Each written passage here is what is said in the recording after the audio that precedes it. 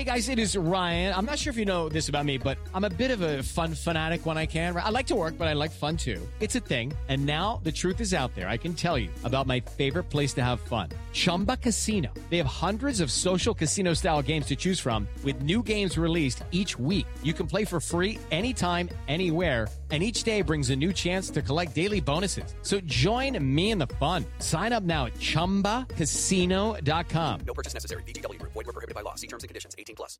Hi, everyone, and welcome to the 89th episode of the Professional Book Nerds podcast presented by Overdrive. This is Jill. Hi, Adam. How you doing today, Jill? I'm good. How are you? I'm good. We waited to record this intro on a Monday morning, which we've never done before. We have not. So I was curious to see how it would go. I'm a little tired, but I'm good. I'm good. This was really fun. This was so much fun. Yeah. Do you want to tell everyone who we spoke with? Sure. We spoke with Penny Reid, who I'm going to use the word independent because she used the word independent, but self-published author. Yeah. Who writes romance novels, which our coworkers love. They are upset. I think we're allowed to say, there's so many authors out there, we don't know everyone in the world. Neither you nor I, that's the right way of saying that. Neither of us read her books before. Correct. And we didn't know much about her, but yeah, our fellow book nerds here, several of them, are obsessed. Yes. To the point where they were the ones who were like, I don't know if you know this, but Penny is pretty active on Twitter, and maybe you should try to reach out to her. Like, actively making sure we tracked her down. Yes. So glad we did. Me too.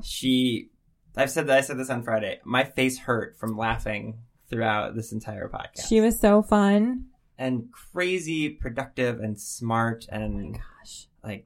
And so humble and yes. Yeah. Down to earth. And she does it all because, again, she's self-published, independent. She doesn't have a publishing house to do anything for her. She has to do it all. And when we say she does it all, to the point, she creates the book covers for her books herself. Literally everything she does. So not only did she tell us about her writing process and all of her books and the background for that, but she walked us through how self-publishing works and how to find, how to create an audiobook if you're a self-publisher, and all sorts of really cool stuff that neither of us knew about. So. And over the weekend, I did read one of her books, and they are fabulous. Yeah. I totally see why everyone loves them as much as they do. So she has a new fan here. Yeah, she has more than one new fan. I want to be friends with her. And everything, I feel like we're going to run out of adjectives to talk about how great she was. I know. And not only does she write romance, but she told us about how, and not going to get into it because she talks about, but she's writing a book with her children. She has my favorite guilty pleasure of any author we've spoken with. Yeah. It's true. That was a good one. Everything about her was fantastic. So yes. And again, I love when authors are really active on social media. So if you take a listen to this and want to read some of her books, and if you do read her books and you've never tweeted at her, you should, because she's charming and delightful and charming is the perfect word. Yeah, right? She's charming. She's very charming. So if Penny is listening, I just want to say thank you, because she has no idea of knowing how stressed out you and I have been lately. Indeed. And she made our day, week, Indeed. everything much, much better. So thank you, Penny. We appreciate it. If people want to get a hold of us, where can they find us? They can email us directly at professionalbooknerds@overdrive.com. That is M, and I will respond to those. Yep. And then Adam and I also are the ones behind our Twitter account, which is @ProBookNerds. Yes. Okay. Yes, it is. I know. It's still fairly new. Well, and I couldn't get Professional Book Nerds or PBN because that already existed. So yeah, Pro Book Nerds. Pro Book Nerds. So if you're active on social media, we are too. So come and find us. Yeah, we like to have fun. It's a good. And I do think it's probably fairly obvious which one of us is. It's almost certainly, without question, it's pretty. You can tell who it is. If it's not like this morning, I put a review that one of our coworkers had written that's just posted on one of our websites. So I just tweeted a link to that review. It's for Neil Gaiman's new book. Other than that, if it's an actual tweet with any commentary, at all, it's quite obvious who it is. Yeah. So anyway, you can find us at those places. Anything else before we let everyone enjoy the charming Penny Reid? I don't think so. Okay, well, you are really going to love this interview, whether you're a romance reader or not. So I hope you guys really, really enjoy this episode. Actually, yes. I'm going to cut you off. Good, go for it. Because again, she writes romance. I don't read romance, but her books are fabulous. Yeah. So even if you don't read romance, I would check them out. And I should have put that in like when it was like a more natural segue earlier. That's okay. But that was like my thing. Like, I don't really read romance. Yeah. And even if you still are saying, you know what, Jill, I'm still not going to read it, just spend a half an hour listening to this podcast. Yes. And she will charm you. Agreed. Oh yeah, I'm already like on hold for like all of her other books. Like, I finished the first one and I was like, I have to get the rest of them. Classic Jill. Good job by you. All right. Anything else? Nope. That's all. Okay. All right. I hope you guys all enjoyed this episode of the Professional Book Nerds podcast.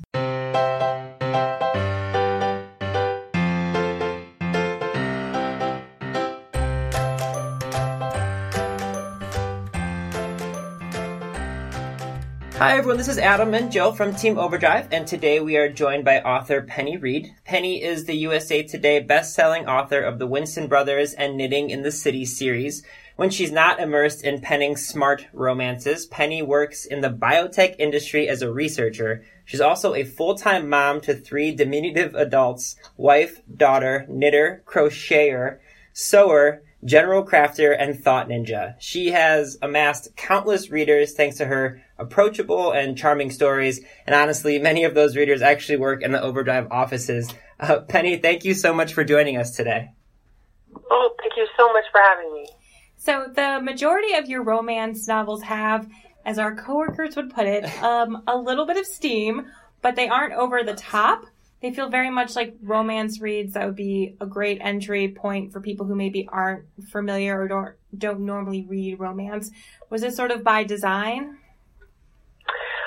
Actually, yes, it was. When I wrote my very first book, I wrote it on a bed, and so I knew I had to, I'd never read romance before, so I read a romance novel and I recognized I was going to have to write a steamy scene, and when I started to write it, it started sounding to me like a police report, and then the perpetrator, put his hands down. I don't know, that sounds terrible, but I'm laughing at myself while I say that because I never actually said that out loud. Oh, that's amazing. So when I started to write it, it was not good. And so I took a step back, and the first book actually is Closed Door. But then after that, I started to think about what is romance really other than feelings? And so now when I try to write a steamy scene, as you put it, it's more about what the person is feeling rather than the actions that they're taking. So that's how I approach it. Nice. And so as we mentioned in our intro, you're not shy about the fact that you are a full-time mom and also in the biotech industry. So this is going to be kind of a general question, but I guess, where do you find the time to do all these things? I'm guessing you probably have some great time management tips for aspiring writers. Well, yes. And also actually just recently, I stopped completely working in the biotech industry, because for a long time I thought, meaning 3 years, I thought to myself, well, this writing thing is a lot of fun. But then it became fairly obvious to me last year that this is where I should be spending my time. So I just recently actually took a step back from that, and I'm writing full time now. But prior to that point, and then I also ended up coinciding with giving birth to a third human, so it was, something had to give. So there you go. But the time management really is, don't watch TV. And that sounds trite, but people spend so much of their time, they don't really realize it. If you just kept a diary of how much time you spend watching TV, you could have 7 hours a week to write, the average person. So just don't watch TV. That's really my time management tip.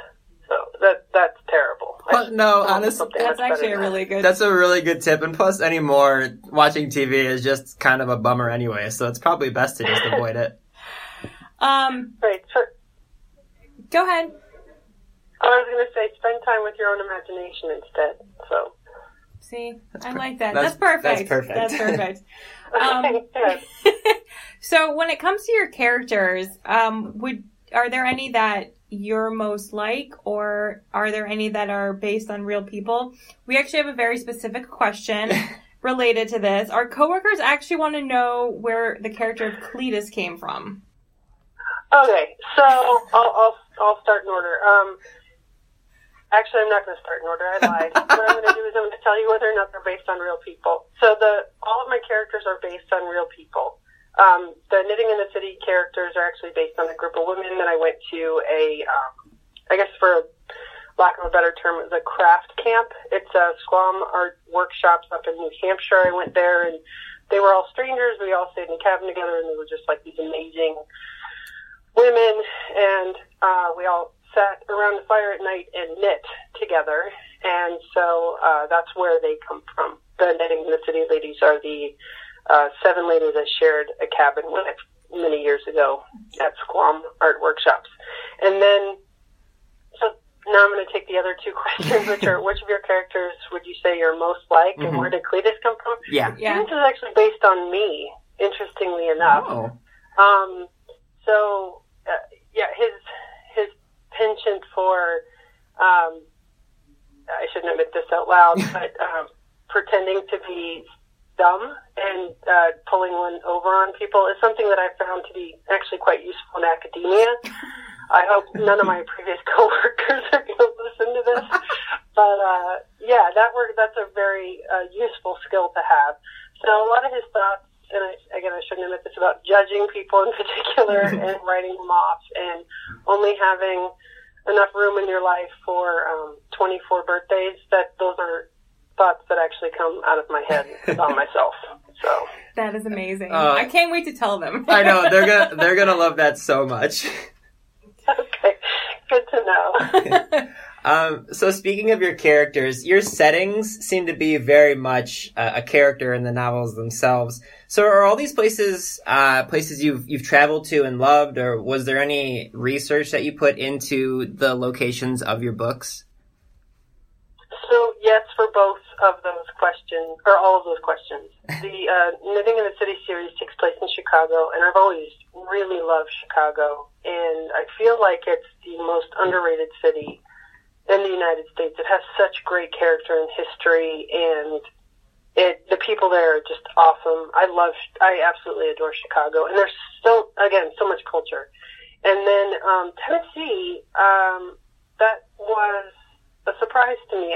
My parents actually had a place near Maryville, Tennessee, and I went to visit them, and we went to a jam session down, I think it was in a place called Happy Valley, Tennessee, and it was at an old school, and it was exactly as I described in the book, and people were discussing business and gossiping, and it was really the coming together of the community, and it was also surprising that it was all people from all walks of life, all different colors, shapes, and sizes. And I had this misconception, I fully admit that now, my own prejudice in my own head about what small town Tennessee was like, and that was not what it was like. And these weren't, yokels and that kind of thing that I think a lot of people think that exists in Tennessee or in backwoods Tennessee. And that's not the case. It's very welcoming and open and wonderful. And so I wanted to bend those stereotypes and then eventually break them. So that's why I decided to place the book there in Tennessee.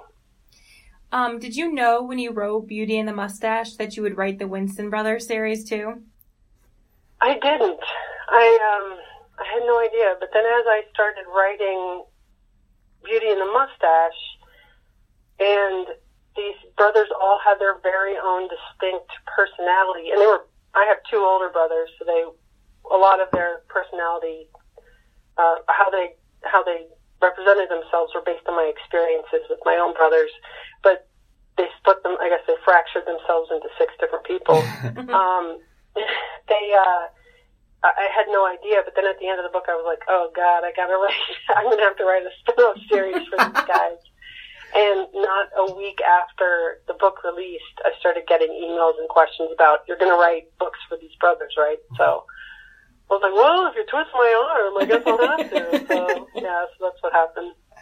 I think that's a really good way to assure yourself of having a series of books is when you write the first book in what may be a series, just introduce a bunch of people That way you can justify giving spin-offs to each one of them.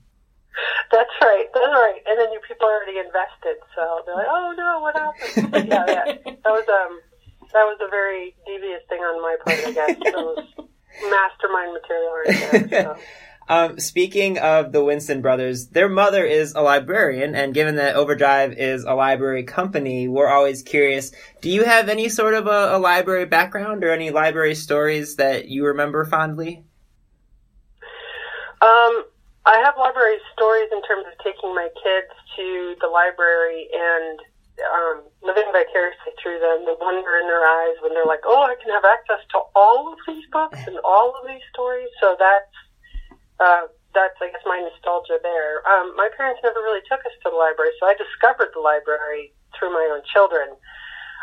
My background in biotech means that I worked with a lot of informaticists, so the categorization of data and how data is named, that's always been near and dear to my heart, which I don't think you've probably ever heard another person say those words. And that's okay. I'll let my nerd flag fly. I'm totally comfortable with it. But my kids and I are actually writing a book together because they love the library so much. And it focuses about a library that's actually a tree. And the roots grow into the ground as knowledge is accumulated and fills up with books, and it has a librarian that's actually a book. And so we more and more just they've ignited this love affair with the library in me, and so we want to kind of share that with the world. So that's something that I'm actually working on in the background. You have just made two permanent fans by letting your nerd flag fly, since we are both proud nerds, and then writing a book about libraries. You can't see us and no one else can, but Jill and I just gave each other a look like, "Oh my God, that's amazing." Oh, well, okay. I'm sorry. I already have 24 birthdays in my life, so I can't add you to my friend list at all. Oh, we will. That's okay. No hard feelings. No hard feelings. Okay. But maybe if somebody really pisses me off in the future, I'll give you a call. There you go. Keep us in mind. We appreciate that.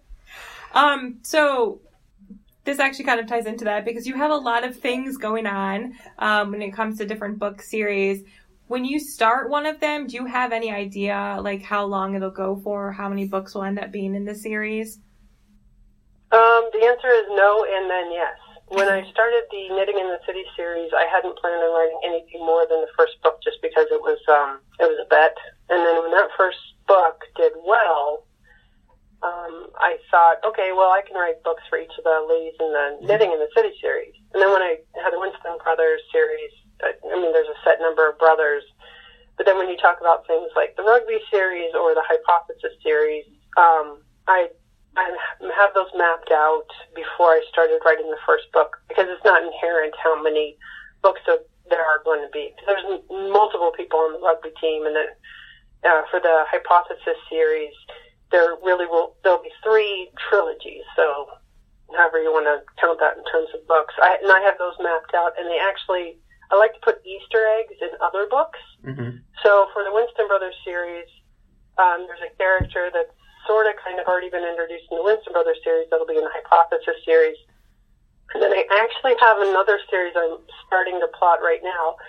And I don't know if you're going to want to share this or not because it's so bizarre. But I've been told this is bizarre by a couple of publishers who say that they absolutely could not sell these books. It's called the Dad Bod series because romance novels, you see all of these covers with these kind of, I'm just going to throw the word out there, ridiculously chested men. Yep. And these shirtless covers.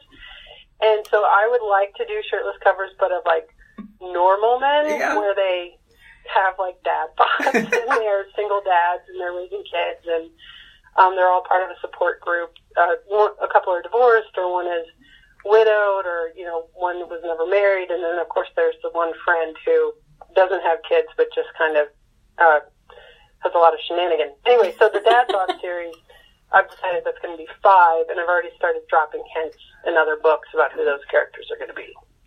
If you're okay with us keeping that in, I 100% do not want to remove that. I love that so much. Do you love that? Okay. Agreed. Yeah, go for it.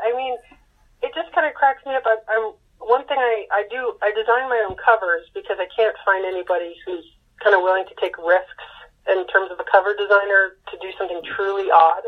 So that I came up with the cross-stitch covers because I thought those were hilarious. Like, I'm gonna write romance novels with cross-stitch covers. They're gonna be like, what the heck is this? Sorry, I have to keep myself from cussing. But anyway, so I thought for these covers, these are all gonna be shirtless because all romance novels are these shirtless men, but they're gonna be just really normal guys that you want to cuddle with rather than, the guy across the gym who you're trying not to give the side eye to because you're wondering if he's on steroids or, maybe you should put the dumbbell down because it looks like he's going to have a heart attack or something. But, just like normal people that you want to know. So that's what I love this idea I love this so much. This is so good.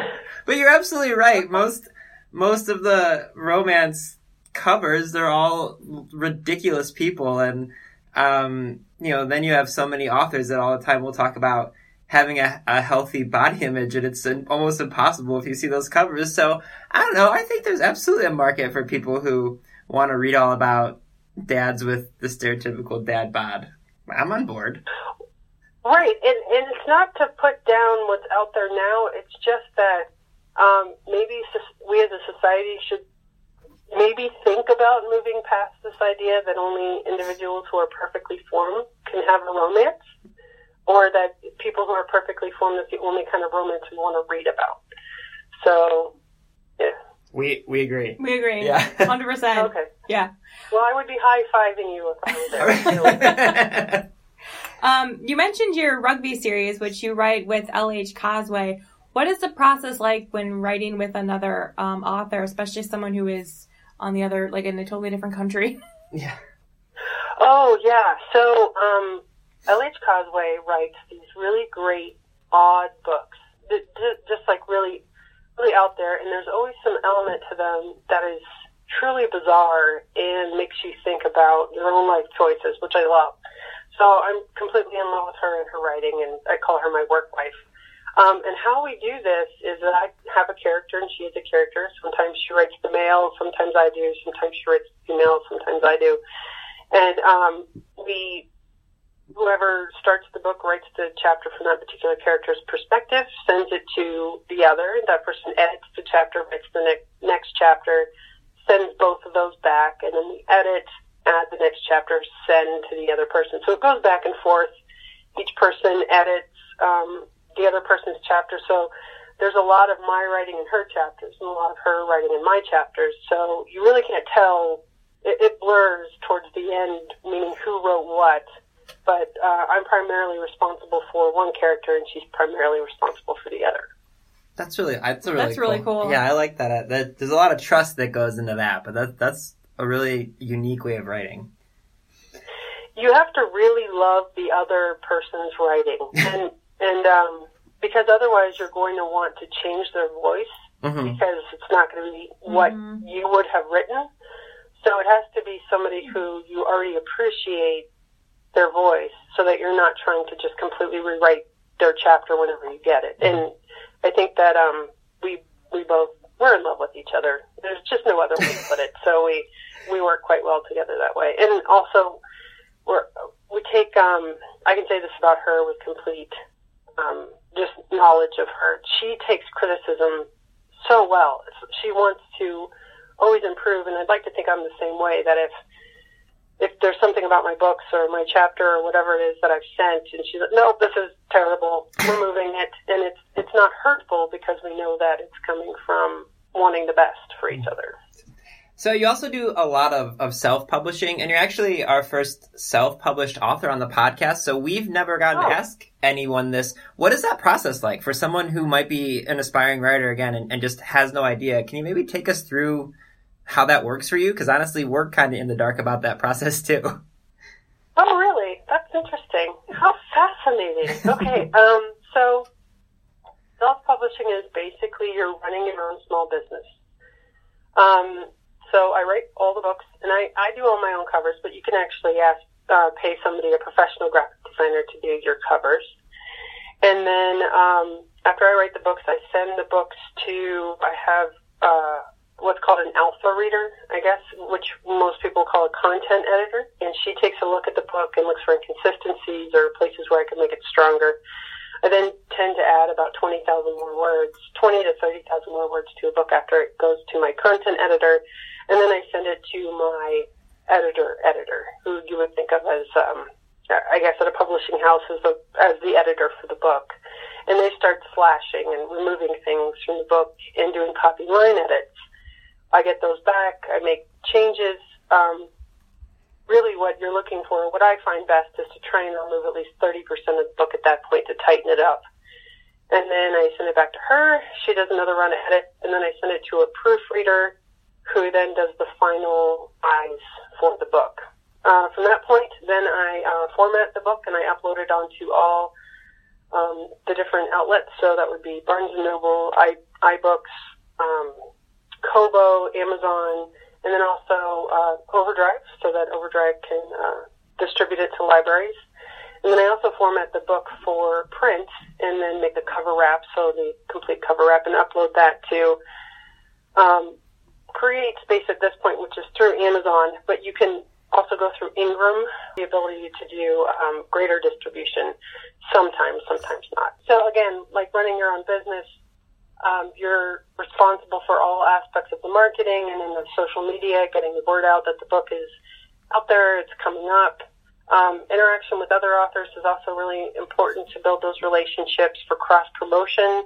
I have a newsletter that I send out once a month with exclusive excerpts, and I have a short story that I'm writing through there. I'm releasing it in 14 parts, and I'm on part 4 for this year. I also release stories onto Wattpad, which is free, usually fanfic-based, but I push some free stories out there just to raise awareness with the younger crowd that, hey, I'm around. So I handle everything from clearly the writing to the edits. I contract that out. I don't contract out the graphic design. I do that myself. All the marketing I do myself, all the advertising, all the social media, everything like that I do myself. But I think my previous role as a biomedical researcher, my title was Director of Operations, and so it really did prepare me for this role as a small business owner. One thing you didn't touch on in your process is we know some of your books are available as audiobooks, and we're wondering how that works. Sure. So there is a website and also an Amazon affiliate called, because they're taking over the world, which anyway, called ACX. And so if you went to acx.com, that's where you would find them. And what you do is you put up, basically what you're doing is putting up your book for voice actors to bid on to narrate the book, so studios can also bid. And then you find a voice-over artist or narrator who you like, and you make an offer. They record the book, they upload it, you upload the cover design, and then you have an audiobook. And ACX takes care of the distribution to Audible, iBooks, and Amazon. Huh. That's really, really interesting. That is. Huh.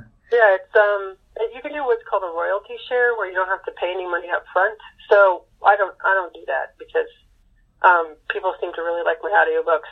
I don't know. Maybe they don't. Maybe they're lying to me. I don't know. Maybe it's all my mother who's saying, "I love this book," and then she opens a new account. This is a great book, but people seem to like them, so it doesn't make sense for me financially to do a royalty share. But a lot of authors who don't maybe have the capital to spend $2,000 or $3,000 or upwards $5,000 producing their own audiobook to pay for the studio and the narrator, they can actually do a royalty share with the narrator, so they don't have to put any money up front.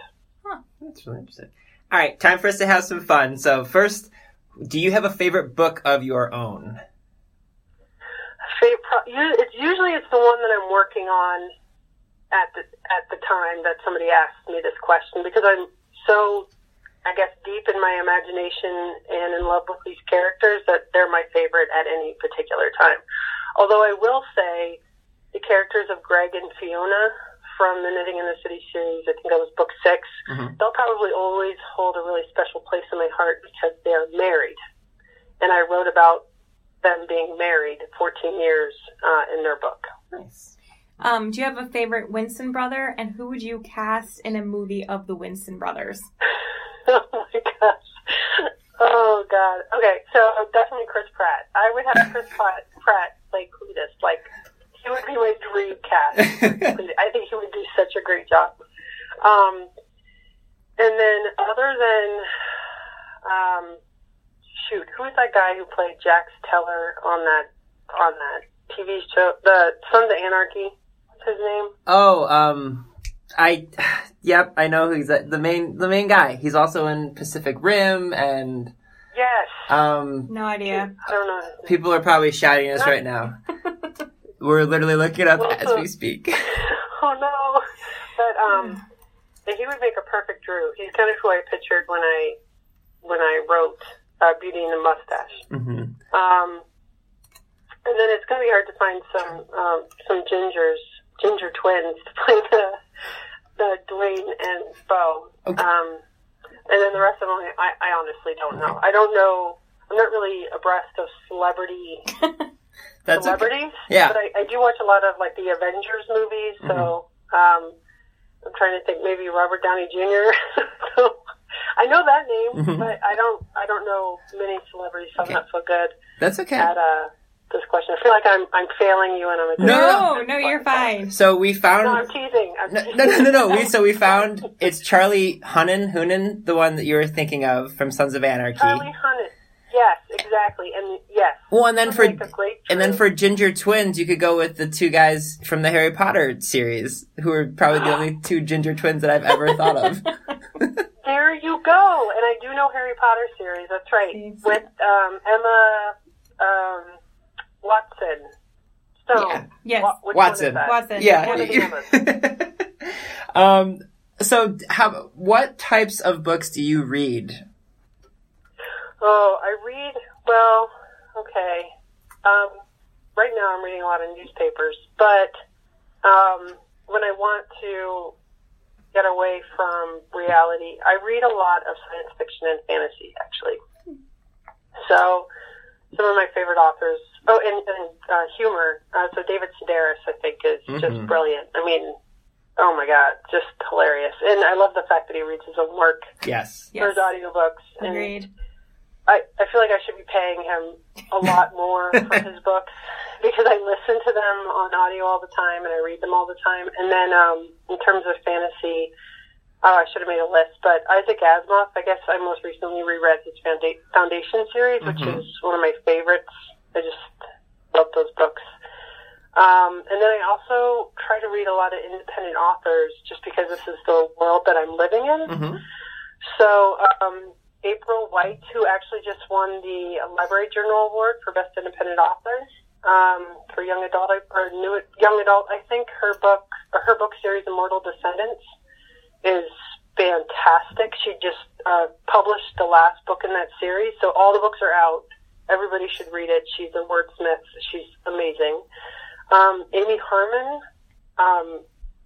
is one of those people who she writes it's hard to classify what it is that she writes, and that's one of the cool things about being an independent author is she just wrote a fantasy last year, and it was nominated for the Goodreads Choice Awards for Best Fantasy. But prior to that, she'd written contemporary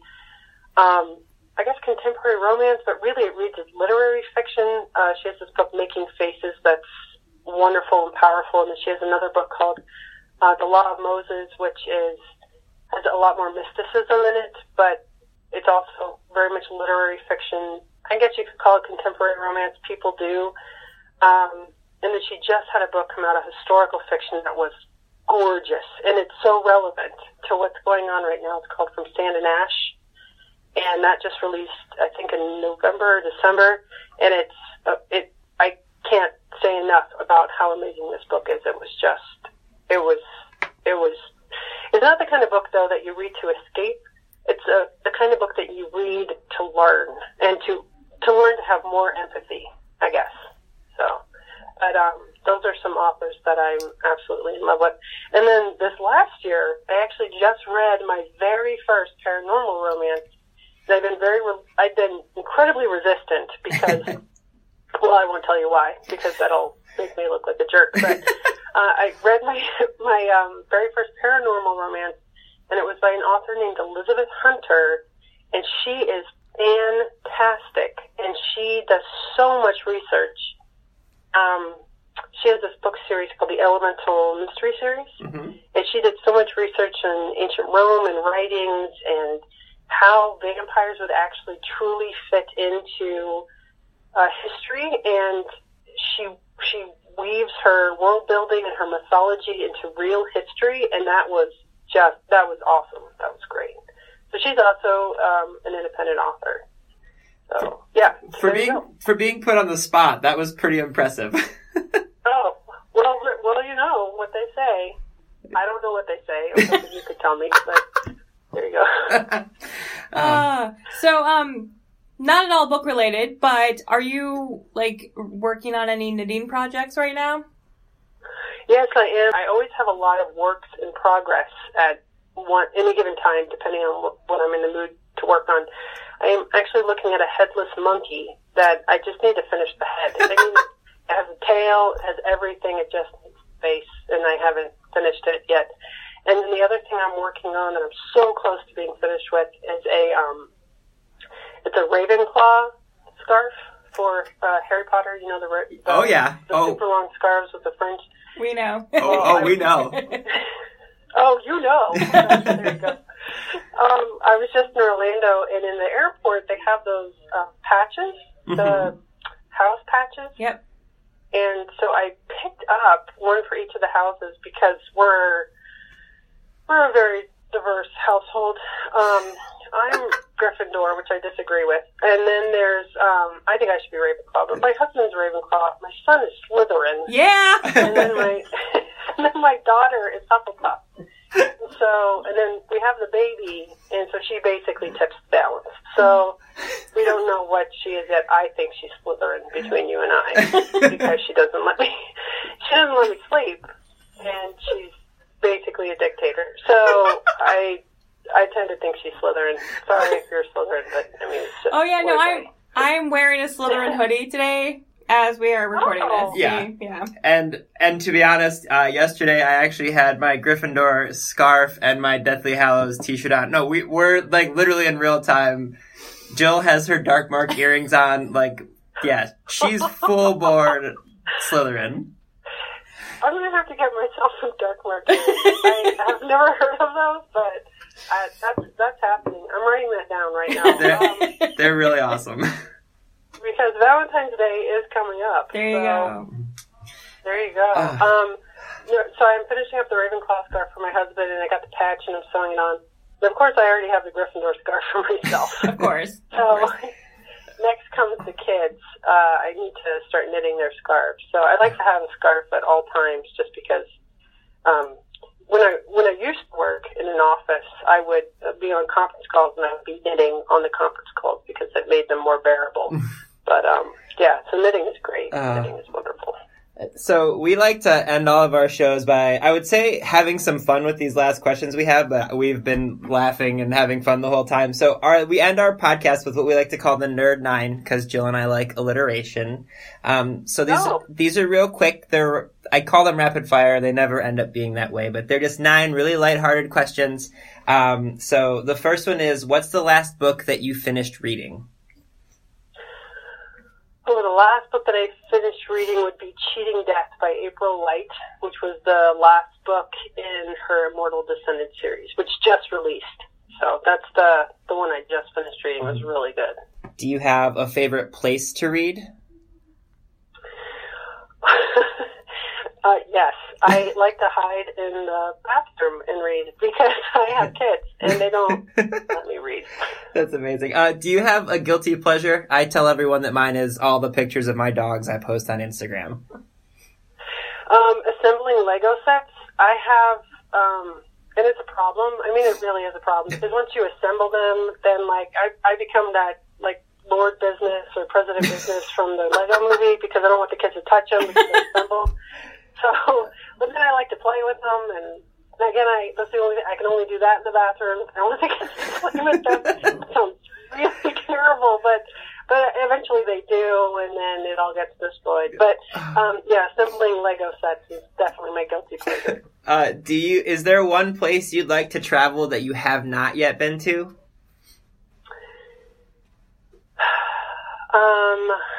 Yes.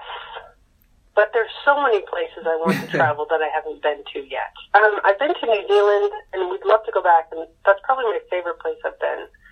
But I've also been to a lot of places in my previous profession. We had to go and audit these clinical trial sites, and so I've been all over the world. I've never been to Asia, though. I've never been to Japan and China. So I'd really like to go there. I would really like to go to that part of the world. So I guess that's the answer to that question. Nice. Do you have a favorite holiday? Halloween. Nice. Are you a coffee or a tea person? Both. Definitely both. Me too. Cats or dogs? Dogs. That's the right answer. That came out a little bit too forceful. Nope, that was the right amount of force. I'm a dog person, Joe's a cat lady, so this is our eternal battle. Do you have a favorite food? Avocados. Ooh, nice. That's a good answer. And then the last one is, if you could have dinner with one person, alive or dead, who would you choose? Oh, okay. So immediately what comes to mind is I would pick a dead person because then I could have both dinners. So it doesn't matter who it is because they're dead. They don't need that person. So that's what I would do. But I don't think that's what you meant. I think you meant that works. What person in specific. So you know who I really like, and I don't know how this is going to sound. I really like to have dinner with J.K. Rowling because I just think she is a fantastic human being. Mm-hmm. I follow her on Twitter, and she's so clever and witty, and I just would really like to. She seems like the type of person you want to have dinner with just to have a good conversation. So I guess J.K. Rowling. But in terms of having dinner with dead people, I don't think so because this is going to be like that cultural, you're from a different time, and what do we talk about in terms of current events, and you're not going to leave a smartphone that I can look up all of this information, and instead I'm using it to play like Candy Crush or whatever it is these people are playing. So I feel like half of the conversation was me trying to explain what's going on and how this can be possible.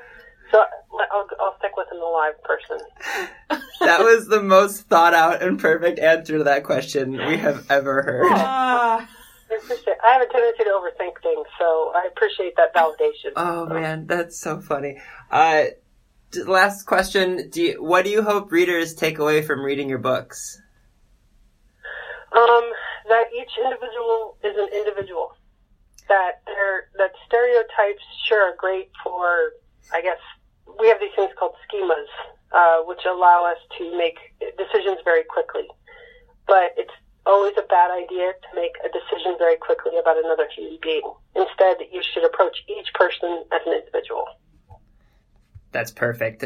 That's amazing. Penny, thank you so much for joining us today. Oh, geez, no problem. Thank you for having me.